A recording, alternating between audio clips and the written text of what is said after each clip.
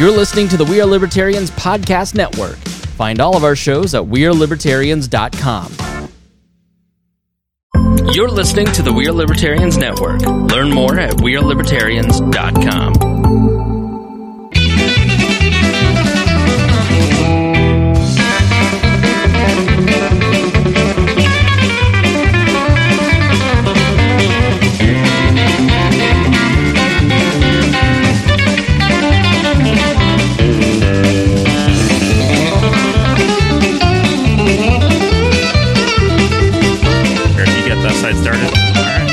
Welcome, everybody, to the Boss Hog of Liberty podcast. This is episode number 262 of East Central and his favorite podcast, Jeremiah Morrill, joined by co-hosts. We got Zach Burcham. We've got. Do you want a co-host title today? Co-host title, yeah. Yeah, USAC Silver Crown racer, sprint car racer, Kyle Robbins. This is at least your fifth time in the building. I think so, yeah. You've earned co-host billing. Okay. And producer Sarah Morrill tonight. Yeah. Zach, what do we got? We've got Marshall Pruett in the house. So for anybody that's race fans, we know we've been efforting. Jeremiah's been efforting this for a while. We're going to talk some racing. There's lots of racing to talk. We're going to get an update on Kyle's racing because Kyle's been out there at the grassroots level doing his thing. He's got his Penske Racing Shocks. Ironic shirt to wear this week. Very ironic choice. Yeah. I'm just here to talk about Pokemon, so I might have missed the whole scheduling window a little bit. Did you find any good Pokemon Go things out here, Marshall? I'm looking. Get a Snorlax? Or I only bumped my head on a couple of street signs looking for them, but I'll be fine. But yeah, Marshall's a very prolific podcaster. He has many, many episodes of many, many different types of content. You want to listen to some good race car content. Just listen to race cars. He's got that covered too. A little nerding out there. He will, if you'll let him do it, Kyle. Marshall will just put a recorder in your sprint car. Yeah. Oh yeah, and then just pull audio and then just release it for people to listen to. That's perfect. It's like, what is that, AMSR or whatever, you know? Yeah, I'm not exactly trying to get you off from it with it, but Hey, car sound noise. I was actually looking at race car sounds because they were testing, and it wasn't the race car, but they're testing the C7 Z06 at the Nürburgring, and it's a flat plane crank. And I was like, oh, that sounds really good. I was like, C7R though. C7R.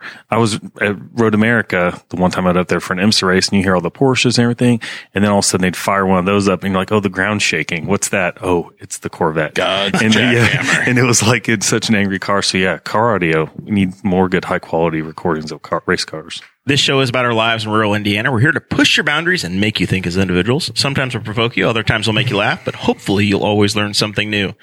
We just did a fun 15-20 minutes of Patreon with Marshall and Kyle.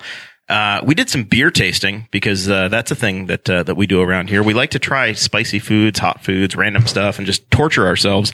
And this time we just made Zach smell alcohol. So I didn't actually have to. You didn't make me smell it this time. It's true. I'm good. I'm on my best behavior. I'm tonight. improving. If you want to join that, you're welcome to at any level. That helps us pay the bills and keeps this place going forward. BossHogofLiberty.com. You can click on the Patreon button and sign up. Folks that give $50 or more a month to the show, they get a shout out at the beginning of every episode.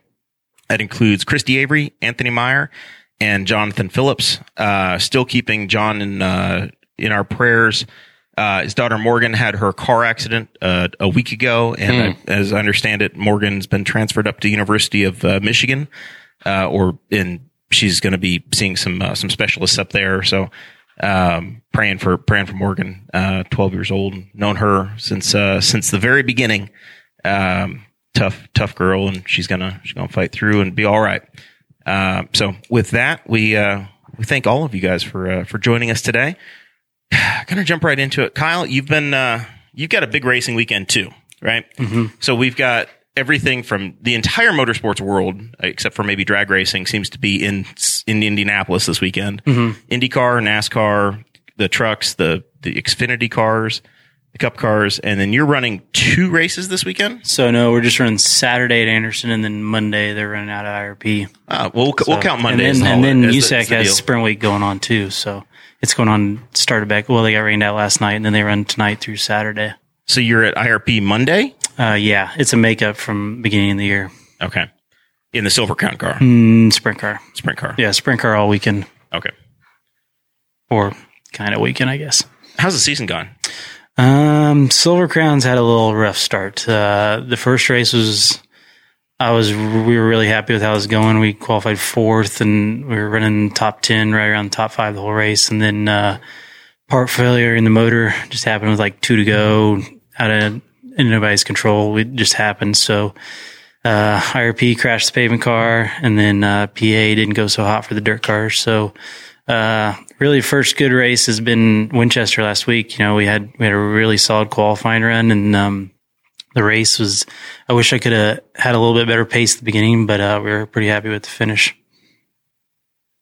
You're 12th place right now in the Silver Crown points. Yeah, points are, we're just going at finishes for now. So not looking at top 10. No, it may happen, but I've heard if you get top 10, you get a chance at the number 10 IndyCar next year. Oh yeah. They're looking at everybody. Like everybody knows that. Yeah. I mean, come on. Yeah. There's a possibility. Yeah. But no, Winchester went real good. I was glad to have a good run there. That place has been, some place that I grew up going to a lot of races at and close to home here. We're only like 25 minutes away. And it's, I don't know, that's one of those places that, you feel the history and the mystique behind it when you walk into that place. Just, it's someplace you don't mess around when you walk through the gates.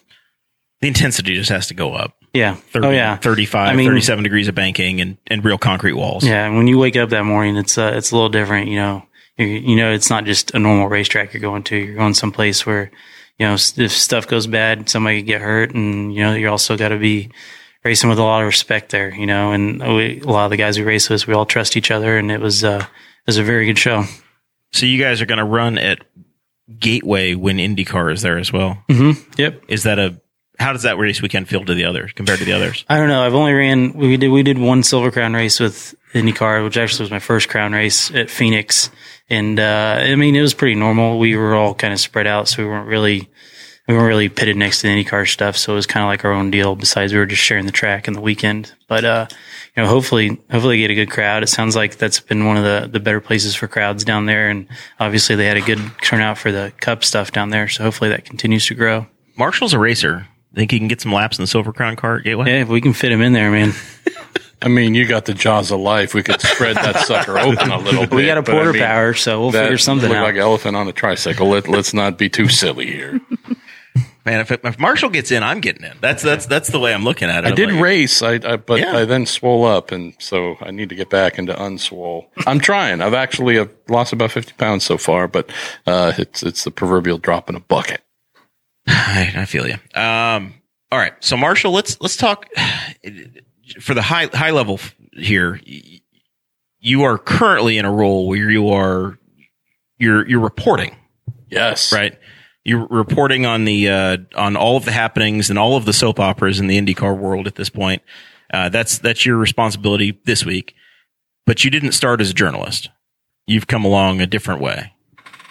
Correct. Never had any formal training. I did go back to college in my early 30s when I met who became my wife.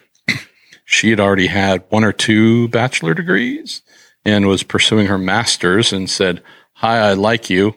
Could you be less dumb?" And so going to University of San Francisco with her. So college was an assignment from Chabrel? Oh, yes. Yes. I need to do more than grunt. Yes. That is spectacular. So went to college. I went to pursue computer information science as my degree, a bachelor's in that. I came within, I think, 1 or 2 semesters of that. And I don't have a quality answer as to why I didn't finish that. But while there, the thing that I actually enjoyed most were the English classes. And so I found a love for writing that had never existed beforehand. And so with all that said, took me some word learning classes, but just felt, boy, I sure love this thing in racing. I need to stop doing it full time like I've been doing since I was about 16 years old.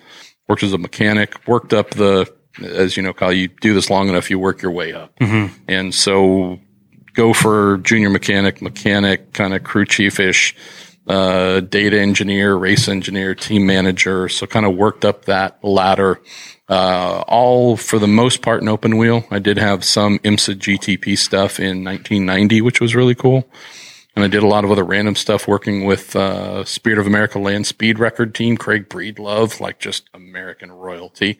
A lot of really cool little things here and there, but for the most part, it was starting out with little tiny open wheel cars all the way up to IndyCar. And mostly in the Bay Area. Yeah, I never left the Bay Area. Never moved away from the San Francisco Bay Area. Would go out and, be on the road with the team, stay with the team and or live in the Midwest or, Lansing, Michigan, wherever it might be, Indianapolis, an apartment or this or that or the other, but never actually moved on, never wanted to because I'd seen too many of my friends do that. And all I would hear from growing up in the Bay Area is a pretty amazing thing. You're within 2 to 3 hours of every possible climate for the most part. You've got the Pacific Ocean that way. If you go north, it's nothing but redwoods and green and just beautiful, you name it. You go southeast a little bit, you've got sand dunes. And if you go completely east, talking wintertime, you've got snow and skiing. I mean, truly, like you've got everything you would want. And I'd listen to all my friends who'd go to work for IndyCar Team A, B, or C and move themselves out there. And it would always be some sort of 2 or 3 months later. Hey, do you have any interest in buying, my mountain bike? I'm like, why is that? It's a lot of flat out here. And all these things were like, oh, okay. The things that they loved living in the Bay Area, I would just hear from them like, look, there's beautiful other things that I found that we don't have, but the things that I've accustomed to sustaining me and making me happy, I'm missing that. So I just made a mental note of like, I'll go out and, hey, Brownsburg, Indiana, rock on. Just not letting go of home. So, but yeah, did that forever. Was an avid reader the whole time of all kinds of things, but fell in love with certain reporters and just their words and style.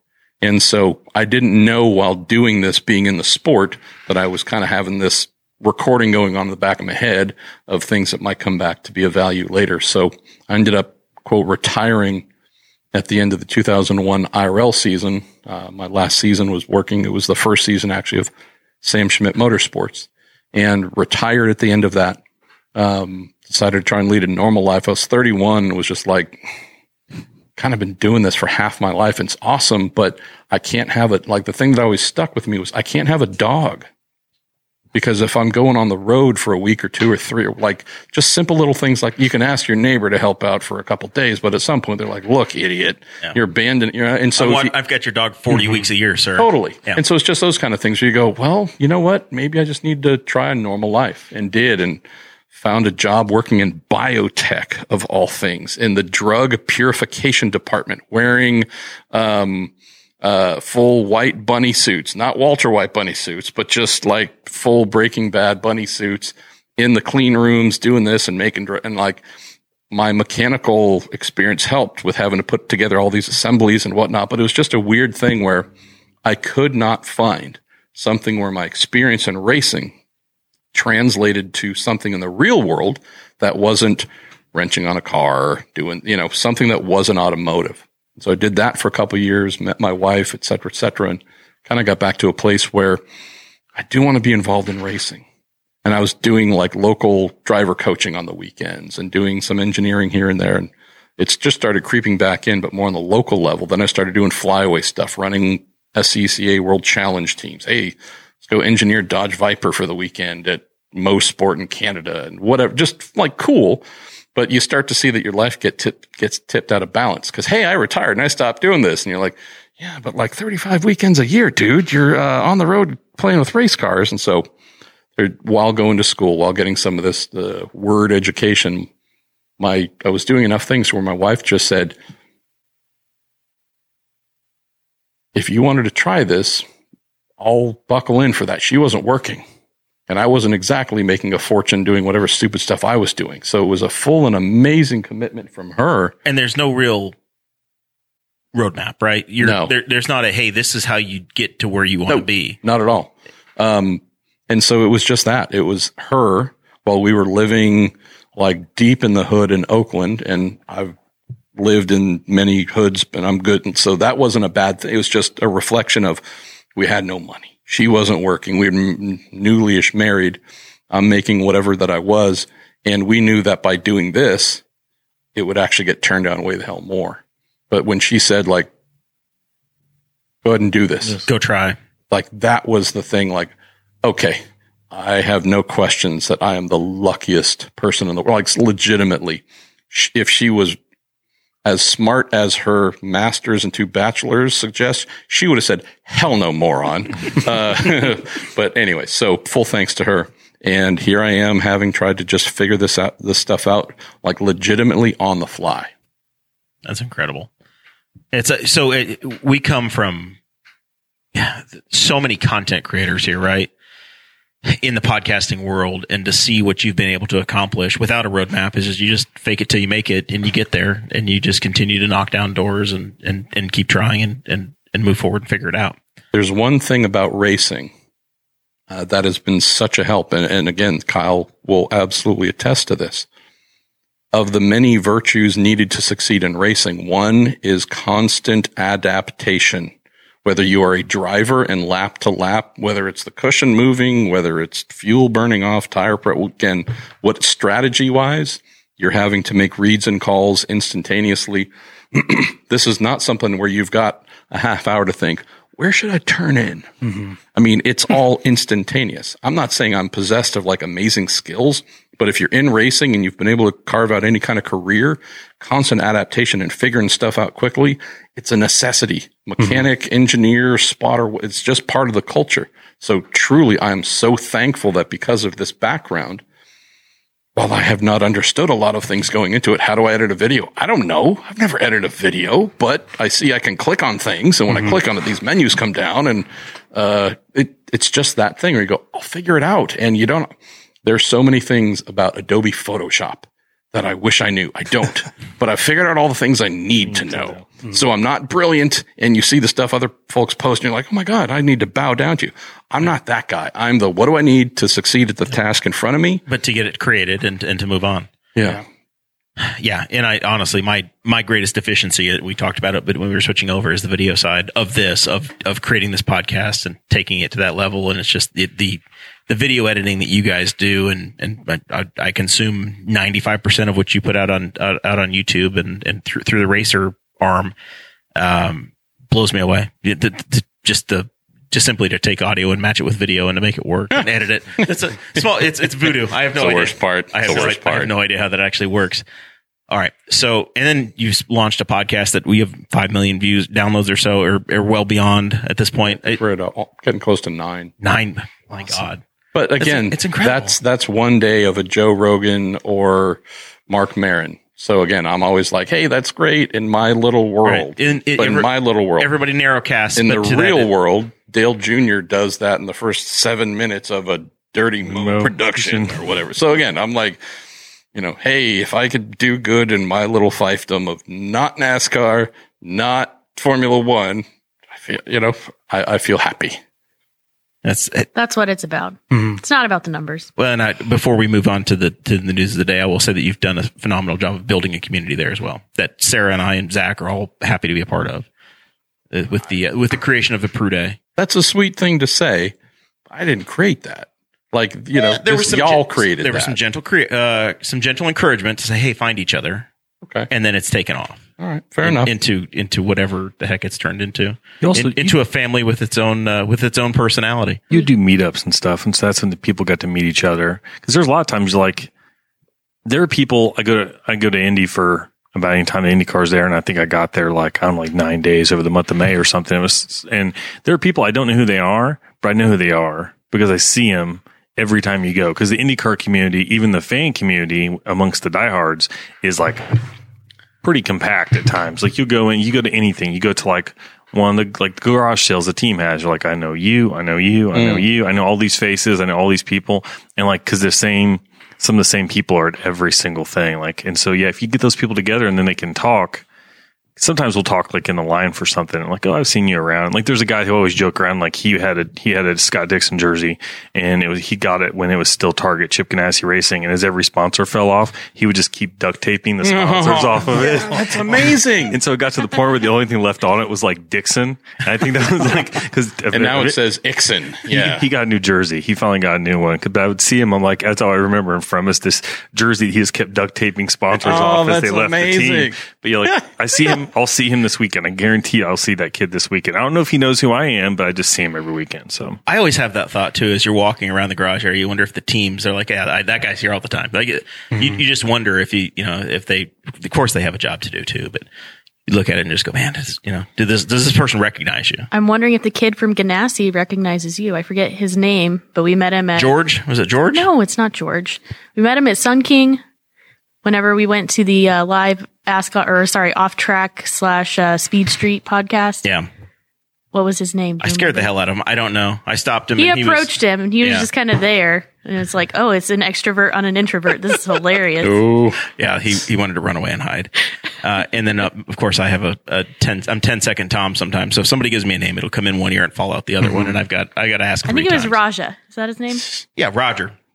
But yes, Raja. I thought he said it, but never mind. Well, you're correct, but okay. I take however you're supposed to say Romain Grosjean and then Romain Grosjean. Romain Grosjeans. Yeah, okay. We Americanize it. Mr. Ranjow.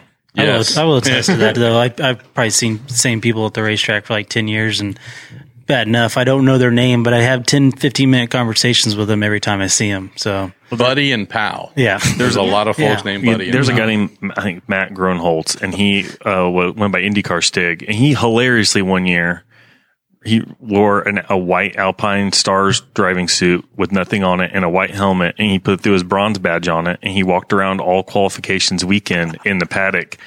Oh, that's amazing. And I was like, dude, you are a legend, because all the drivers wanted their pictures with him, because the theory was that he's just going to take your job. If you don't qualify the car, he's going to take your job.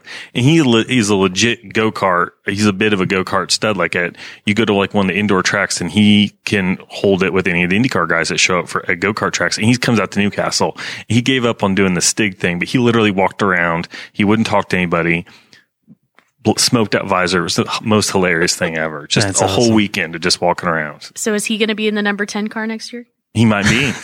Or he might get an F1 development deal from Zach. You never know. So speaking of great walking around Indianapolis Motor Speedway in a fire suit and helmet, a friend of mine, she worked for Bell. She was their main rep, working with Bill Simpson. Linda Conti is her name. You may know her. She was the IndyCar owner. Yep. Yep. She and Dave Conti was the spotter last year for Simona with the Pruett Autosport program. So her nickname was Marge. That's what Bill Simpson nicknamed her.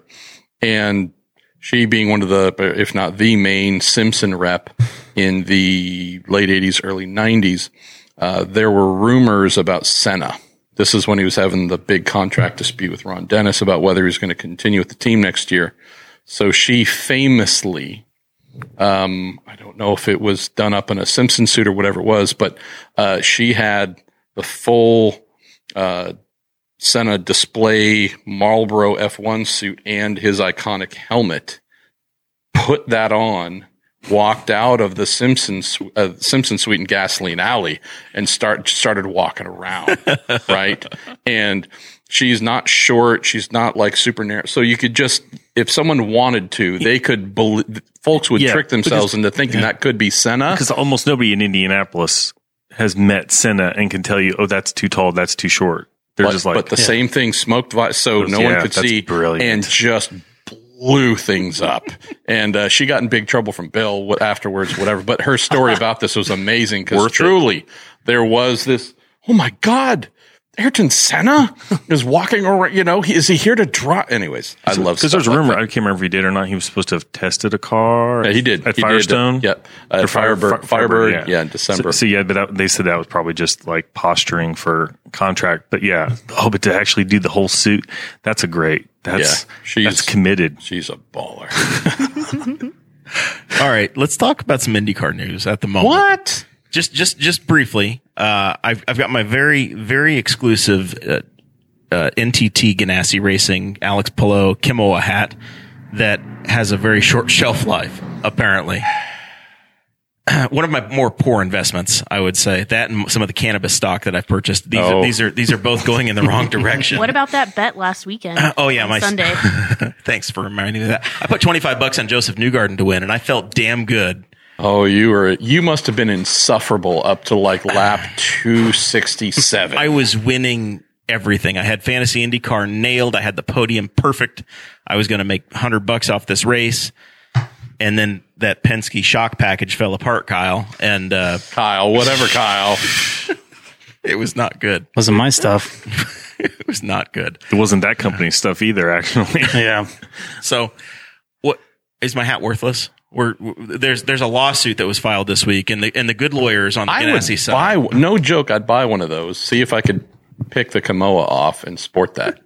Yeah, it'd be really conflicted. Did you see my truck outside? No. The Tahoe's out there, and it has the Go Alex on it and the number 10 IndyCar. So we have the for Sarah, for her birthday, I got the Golix, the Go Alex IndyCar plate. So that is on the Tahoe out there.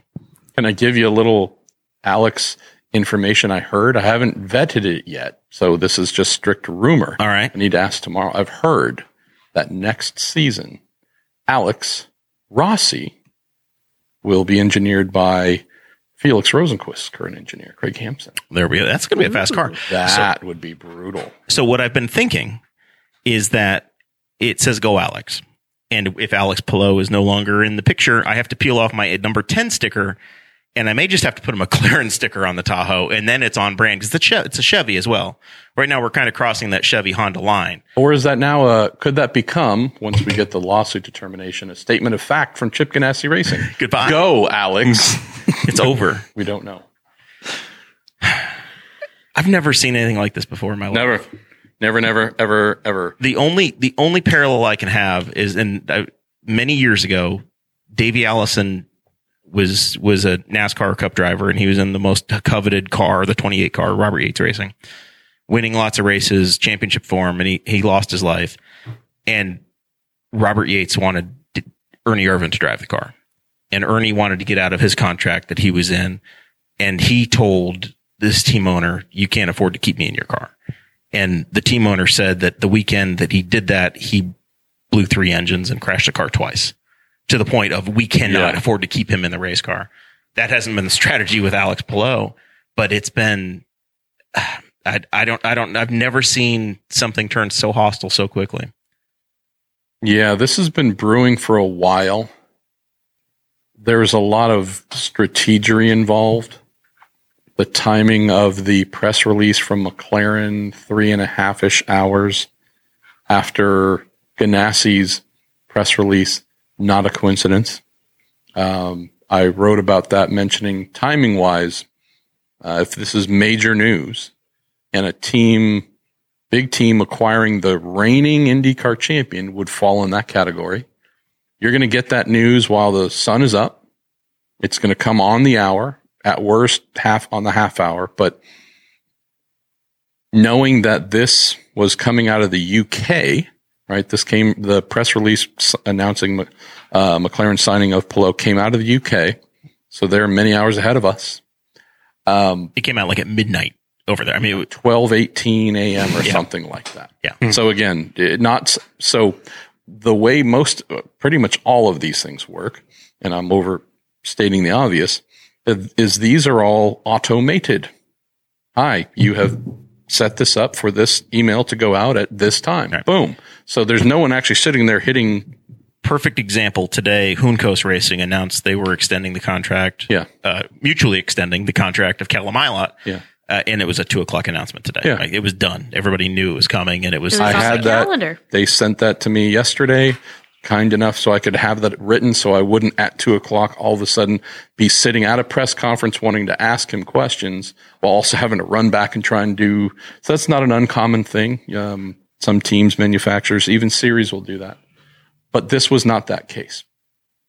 So just a quick addition to this. Felix Rosenquist being signed. So that preceded the Palou announcement by a couple weeks, whatever it was.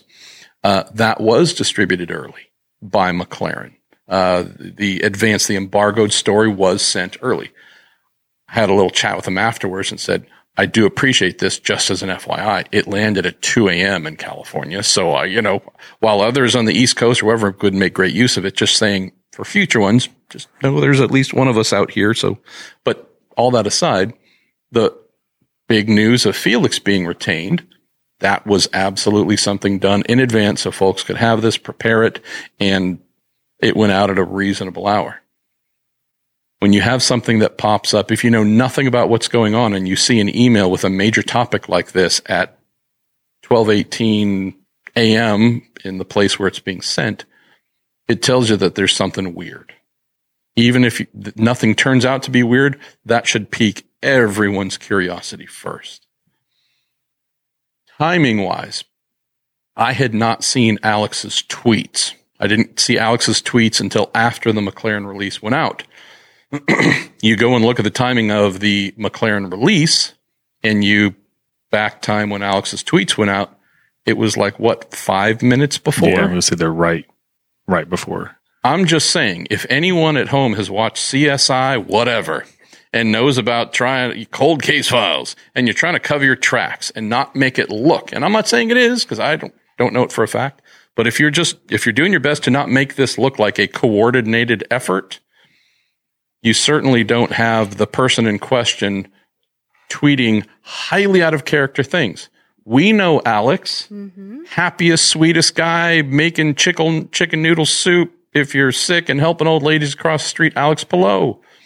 We don't see grumpy tweets, and he wasn't cursing, but it was MF kind of vibe to it, and you go, whoa, this is way out of character. And then 5-ish minutes later, boom, you go, okay. Were those tweets written by him?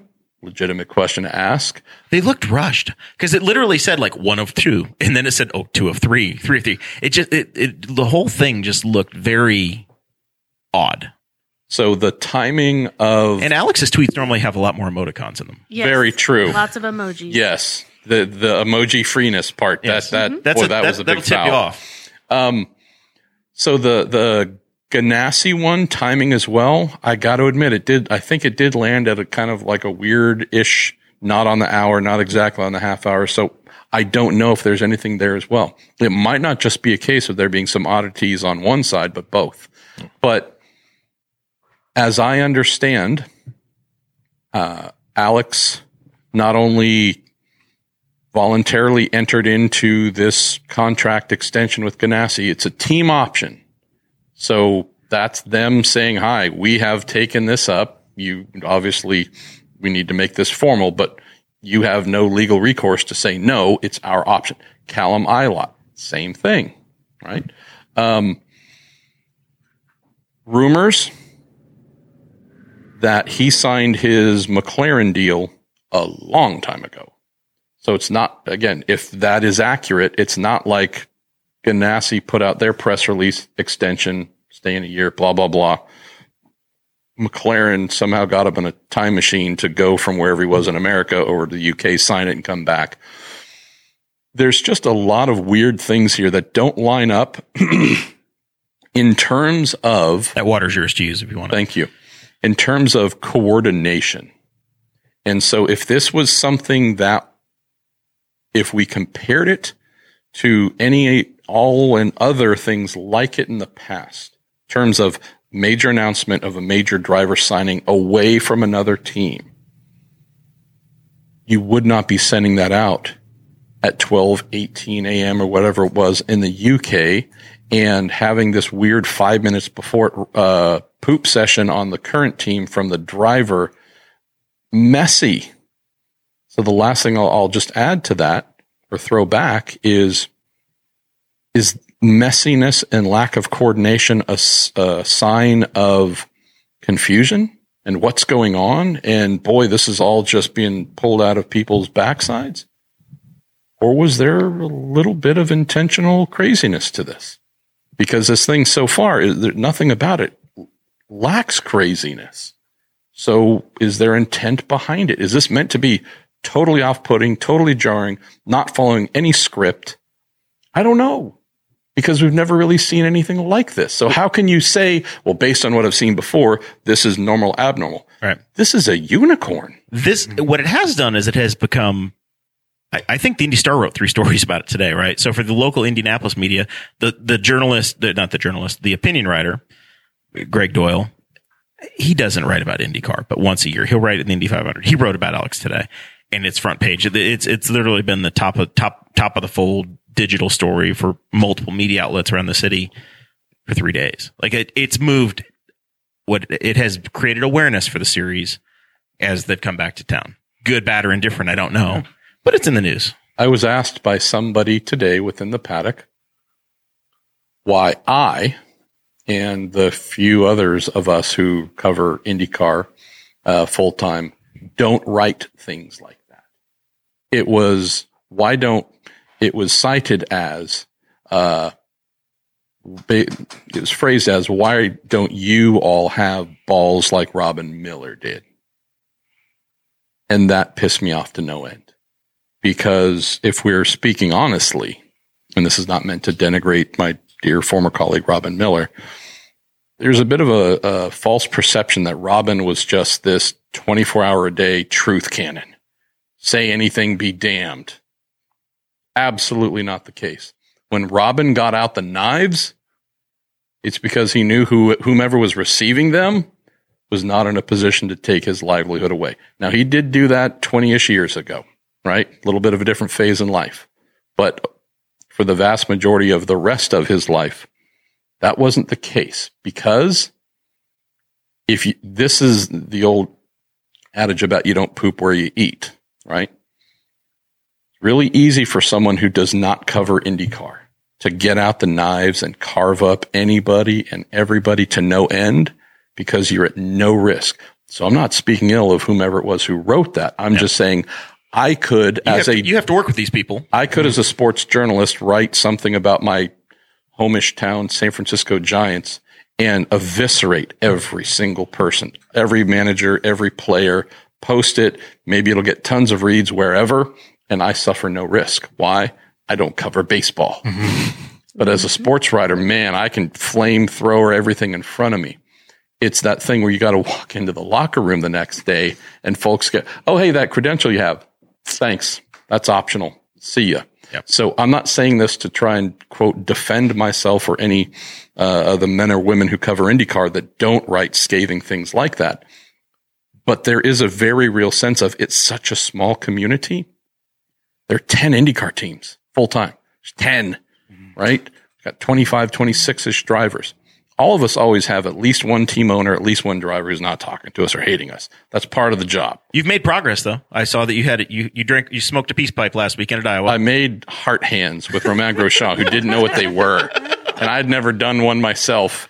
But anyways, it's a very French thing for you to do. Totally. But just on this point, I've had the comments of, well, why don't you just take Zach Brown to task? He's evil. Bad guy. Look at all the destruction he's causing.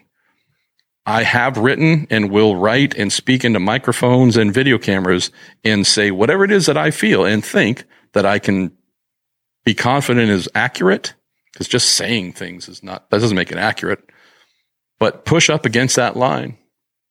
But there is a line where you go, okay, what do I do here? Do I flamethrower somebody and have them turn off that light? Say, you're done. You're out. I could do that.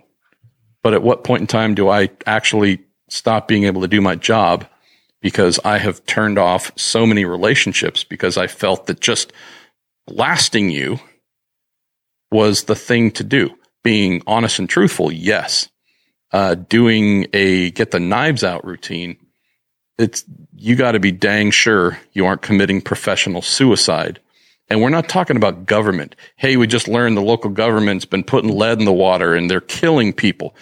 You're going to go to the mat for that. Talk about playing with race cars here, y'all. Yeah. This is sports entertainment. So to what degree do you try and get yourself fired or shunned or blackballed by everybody? Is the Alex Palou situation the one where you effectively kill yourself over. I love Alex. I love Chip Ganassi Racing. I love Aaron McLaren SP.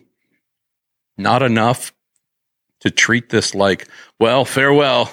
This is the end of my career. I just wanted, and you go. I've looked at it, Bizarre. I guess, very pragmatically. Just that I've noticed the attention that it's gotten because it's moved beyond just the IndyCar circle. Yeah.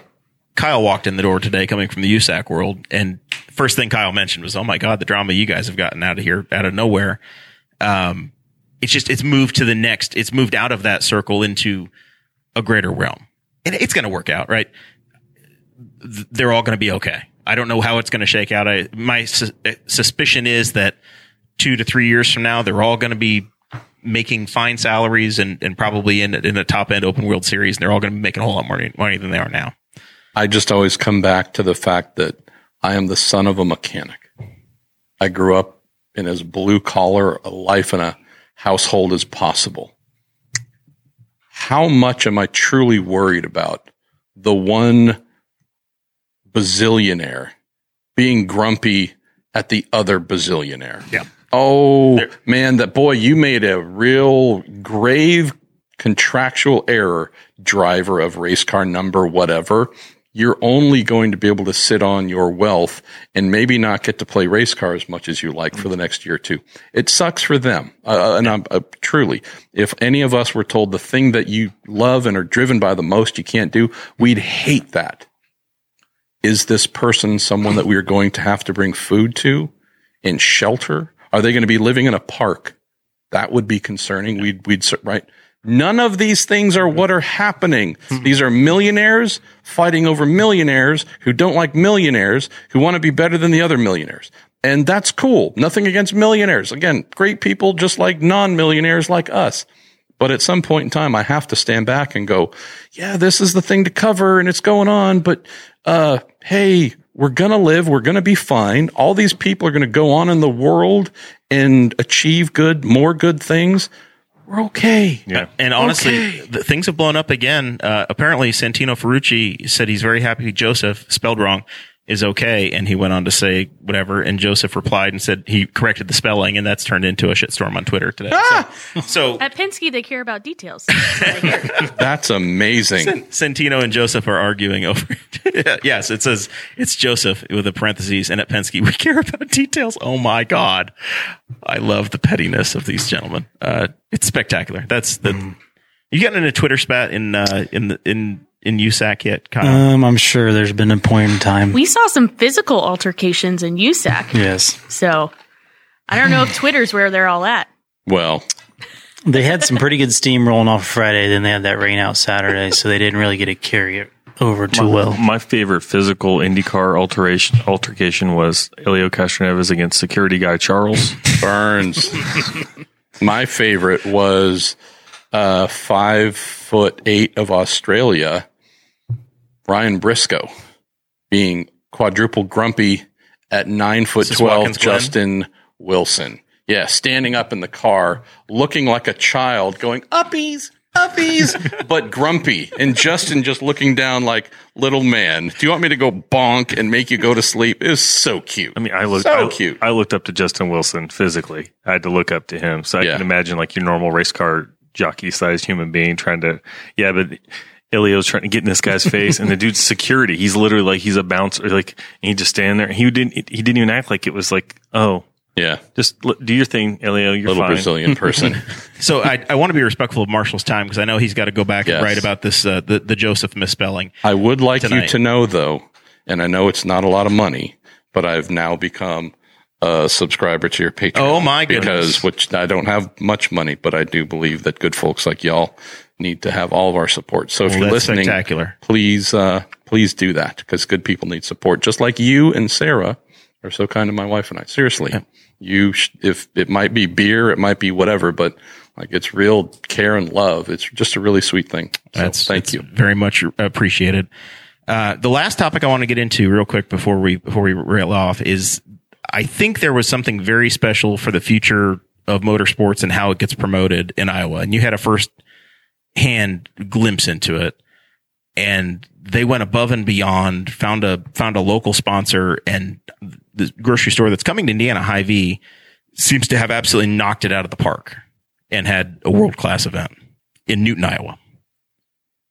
Just crazy time where we have a new dynamic that I've never really seen before to this effect, at least in the modern era. I'm not saying it's never happened, but modern era, we have a scenario where a major corporation in state has said, we like what you're doing. We think there's an opportunity for us to effectively take over your race. We don't want to just be the presenting sponsor that gets forgotten. How could we really make this ours? And that's what Hy-Vee did. And so what you have is a company that says, okay, tacking our name onto something and seeing our logo on stuff, that's a lot of hope. And hope and sponsorship, those are not good friends. There's no guarantee anyone's going to see the name of your company on the side of a car streaking by if you're farting around in 24th place. So they went about things just in a very different way. So beyond all the branding, there was tons of Hy-Vee red everywhere. They turned this into a real cultural happening, as you said, in Newton, Iowa, the huge American metro of Newton, and you're like, if you count the animals, we might get to 400 people, right? So not a place that would naturally anyone would go to for other than motor racing. And so they said, well, hey, there is an entertainment division within Hy-Vee. Why don't we go and recruit some big names? Heartland country music would be the thing. Look, I would have preferred a soul music festival. I'd be about the only person there, but perfect tone. Look, don't make this hard. Make this something where everybody would go, I want to be there. So big acts. And the way that they did things was having one before the race, one after the race, made this, if you look at the quality of the acts, impossible for a fan to say, well, I'm only going to show up for this part. You kind of needed to show up for now, granted, you could leave if you didn't want to watch the race, but there was just a very different approach to this. And I think it completely worked.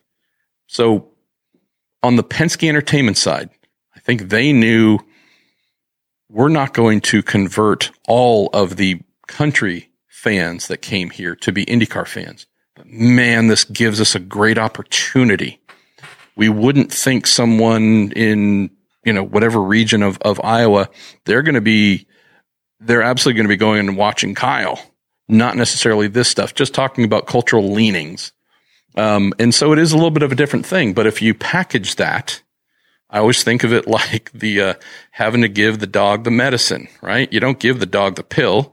You put it in a hot dog or a little bun, and little Fido's happy, and you go, hey, cool, you got the thing you needed, but it was presented in a way where it was palatable. And now Penske Entertainment has got their contact information, and they can market to those folks to come back to that or any other event on the calendar for the rest of the year. And I just referred to tens of thousands of Americans as dogs, so I apologize for that. But just the concept of, hey, this IndyCar thing, it's a little abstract, but maybe if we wrap it with really amazing musical acts that you'd want to see, we're going to get you here, you're going to see it, you're going to like the experience, but maybe also go away saying, you know what, instead of going back to our cars between concerts, maybe we will go out to the grandstand. So I think that was a huge success. But the major thing, which I and I'm sure others wrote about, was this has to be seen and taken as a new blueprint. Because if you think about Texas Motor Speedway, tends to be good racing on average over the years. I realize we've had some clunkers recently, but complete failure in terms of crowd, complete failure in terms of major sponsors and activation for the last many years. Ghost town. I always get folks tell me, well, it's hard to tell. I mean, the grandstands might not look full, but there's actually a lot of people. No, I was there for the very first IndyCar race in 1997 here.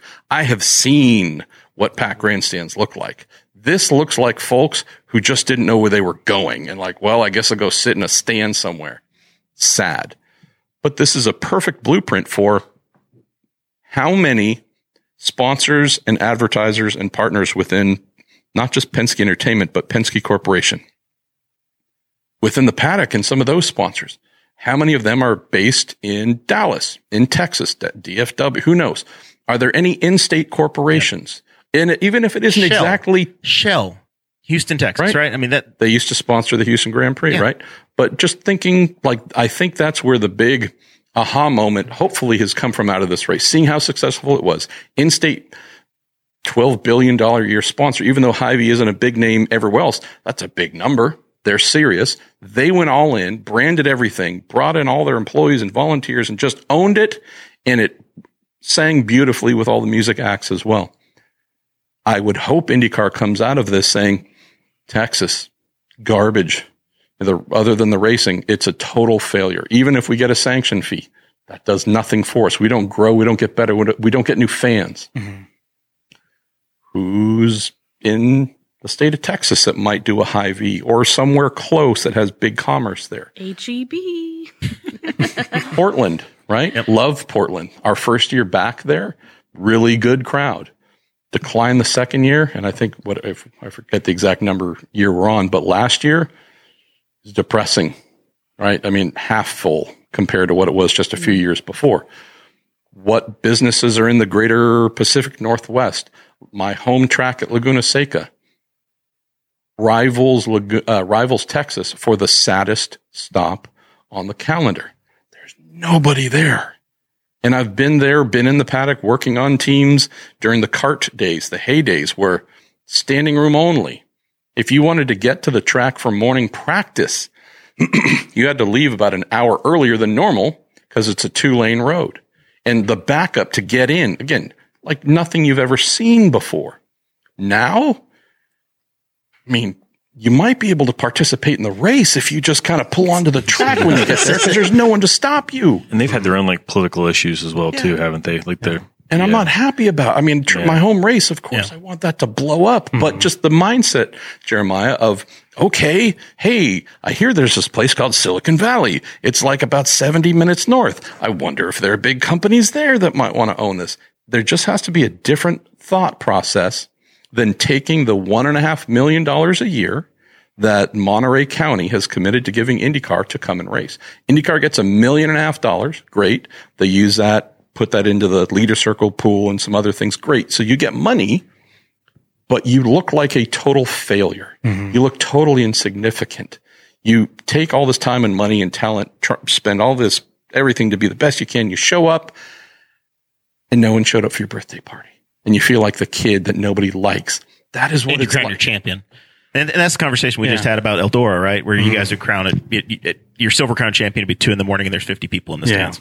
Exactly. It kind of started with St. Louis and Bommarito, and Bommarito was obviously not like a Hy-Vee thing, but that was a group. Like I remember being shocked. I stayed downtown for that race, first or second year they did it, and I'd never heard of Bommarito automotive dealerships, and you go down there and his name is on the side of everything down there. Like every car. Every news network, like you go down where the news stations are and all their street beat cars, everyone. And like, okay, this is a good thing. And then Hy-Vee just took it because they had of what they are and just raised the bar even more. Like the grocery stores were insane. It was so fun to watch Hinch go in there like, we're going to charge us all to lead Diffie's account.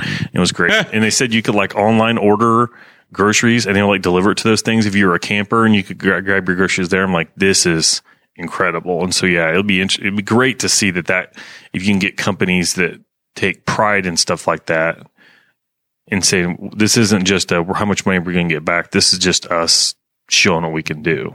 I still think that you need corporate support, but the other strategy that I wish that the series would adopt is to try to replicate the experience that we had at Mid-Ohio as fans and say, hey, look, you take experienced fans and you give them 8 tickets for a weekend and say, this is an all-in pass. And you give it to your super fans and say, bring people to this race. And that's essentially what we did at Mid-Ohio. Hunter, who was on our show last week.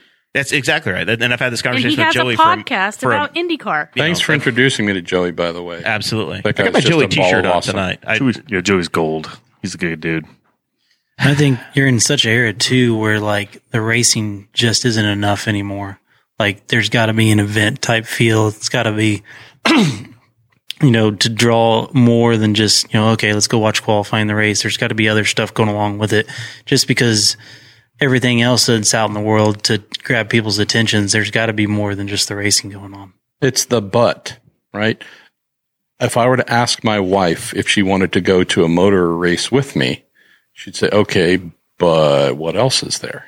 Because she doesn't, other than Lewis Hamilton and Alex Palou, although that's looking a little shaky possibly, but other than Lewis Hamilton in Formula One and Alex here, she doesn't really care or follow anything. She belongs to a kind of forum or chat group or whatever it is of black women who follow Formula One. And so that's like the majority of her interaction with racing. But the idea of going to an IndyCar or IMSA race all day, all weekend long, blaring noise and whatever, that's just not her thing. So it's the but. Okay, but what else is there? That's where if you're able to say, this music, this is amazing food, just something where you go, cool. Yeah. Does my boyfriend, girlfriend, whomever friend, spouse of whatever form, is there something that would allow me to do more than just go by myself? And that's in anything. Hey, you want to go to this thing? You go, what is it? You want me to dress up like medieval whatever at a Renaissance fair? I don't know about that. But is Alice in Chains playing? I might put on the loincloth. I don't know. But, give me something else. It's that second or third thing where you go, and build some value in it, right? Yeah. And that's what gets, and I think that's what gets new people in the door too. I mean, I'll be honest, from a fan, like from Mid-Ohio's perspective, from somebody who goes to that race, it would not be awful during some of those weekends. Like, we just need to get as much on-track activity as possible. No, you know what? You can give people a break to breathe. Because, like, I love Mid-Ohio, but Mid-Ohio literally runs, they have something on track from 8 a.m. to 6 p.m. And one day it was 7, with 15-minute breaks. And there's a certain point where you're like, I wouldn't mind a break to go do something else. Give me something else to do. Go have a concert or something like that. But like, it is kind of interesting at 6 o'clock when you're at a road course like that and everything stops and you're like, oh, my brain's like getting to like whoosh, gets a break. And so you have a concert or something like that. It's entertainment, but it's a bit of a break from just the pounding of just something constantly going. The third USF 2000 race of the weekend. Yeah, it just sounds like weed eaters. They wake you up at 7:30 or whatever, but yeah. So it'll be fascinating to see how that goes though, and other people step up. All right. We need to work on wrapping up here. This is the portion of the show where we do final thoughts. Mm-hmm. Kyle, is there anything we left out? Anything you want to promote? Anything you need? No. Chasing race car sponsorships.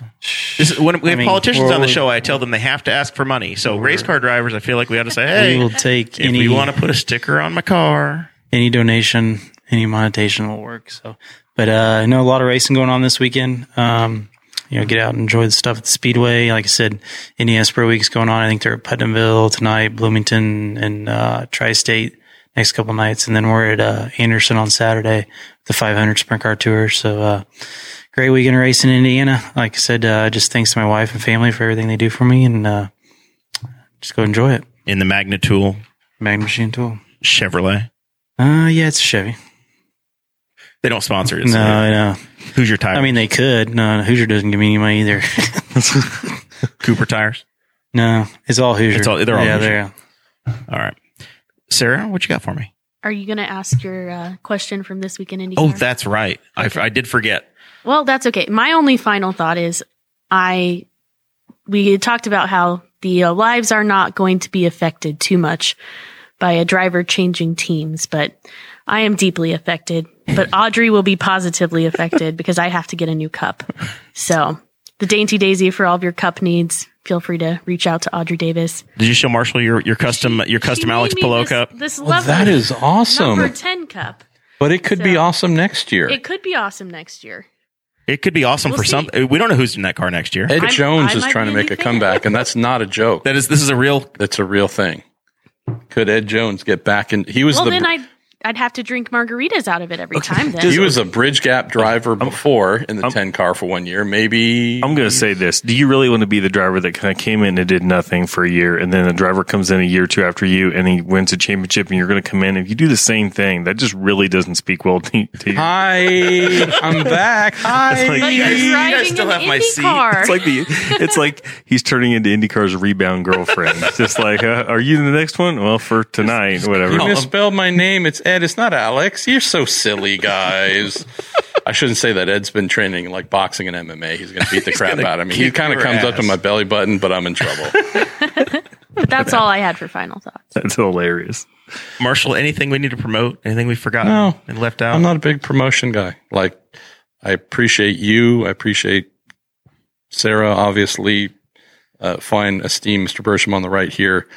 Just you guys bring so much love. Like, seriously, with all the things that I do in life, whatever those things are, I do them and enjoy them, but there's no expectation for anything to come back. It's all outward. Whatever story like it's just going out. There's truly no expectation of anything coming back. And y'all and so many others are just so incredibly sweet. And I'll probably be like super old and gray and still blown away because I don't think of anything that I do as something that has any return to it. And so it's just truly, it's like mind blowing how beautiful just the love and support and everything that comes back. So thank you. Oh, we've enjoyed it very much. Zachary, go have some fun this weekend. Yeah. I happened into a credential for the weekend, so I've got a poor man's version of a hard card. So I'm going to enjoy that this weekend. I've never been on pit lane I've never had a pit pass actually, except for like. You want to hold a camera for Marshall? Bronze pass. Yeah. I think Marshall got a picture of me when I was a poor man because I was wearing my Marshall Pruett t-shirt at the track this May. Yes. I've got several Marshall Pruett and I've got an incredible collection of Toronto Motorsport stickers that I haven't stuck to anything yet because I'm waiting to figure out how I'm going to work that. But put all them on you, arms, legs. Yeah. Right. You talked about the Stig, our buddy, Mac Reynolds doing the Stig. Yeah. You could be sticker guy.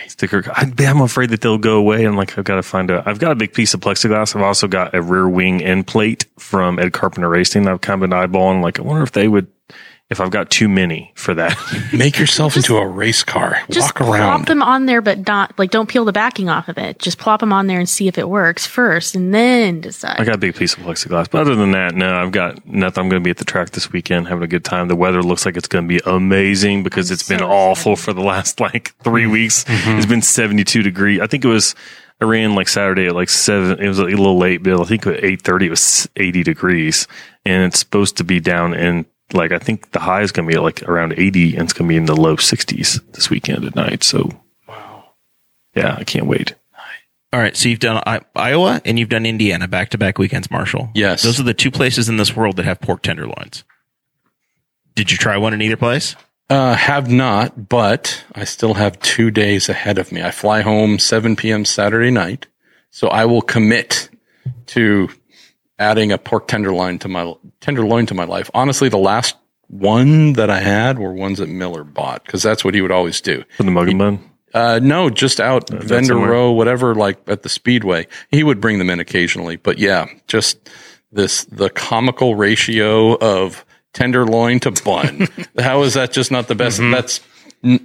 We will figure out Stonehenge before we understand that ratio, and that's why I love it. It's the official saying. We have one at Bill's Diner. Well, no, it's not Bill's Diner anymore now. Now it's called Weenie World. Weenie World, yeah. And it is it's a hot dog wearing a bun as a vest. It counts like Mr. Hanky for Christmas. Oh, jeez.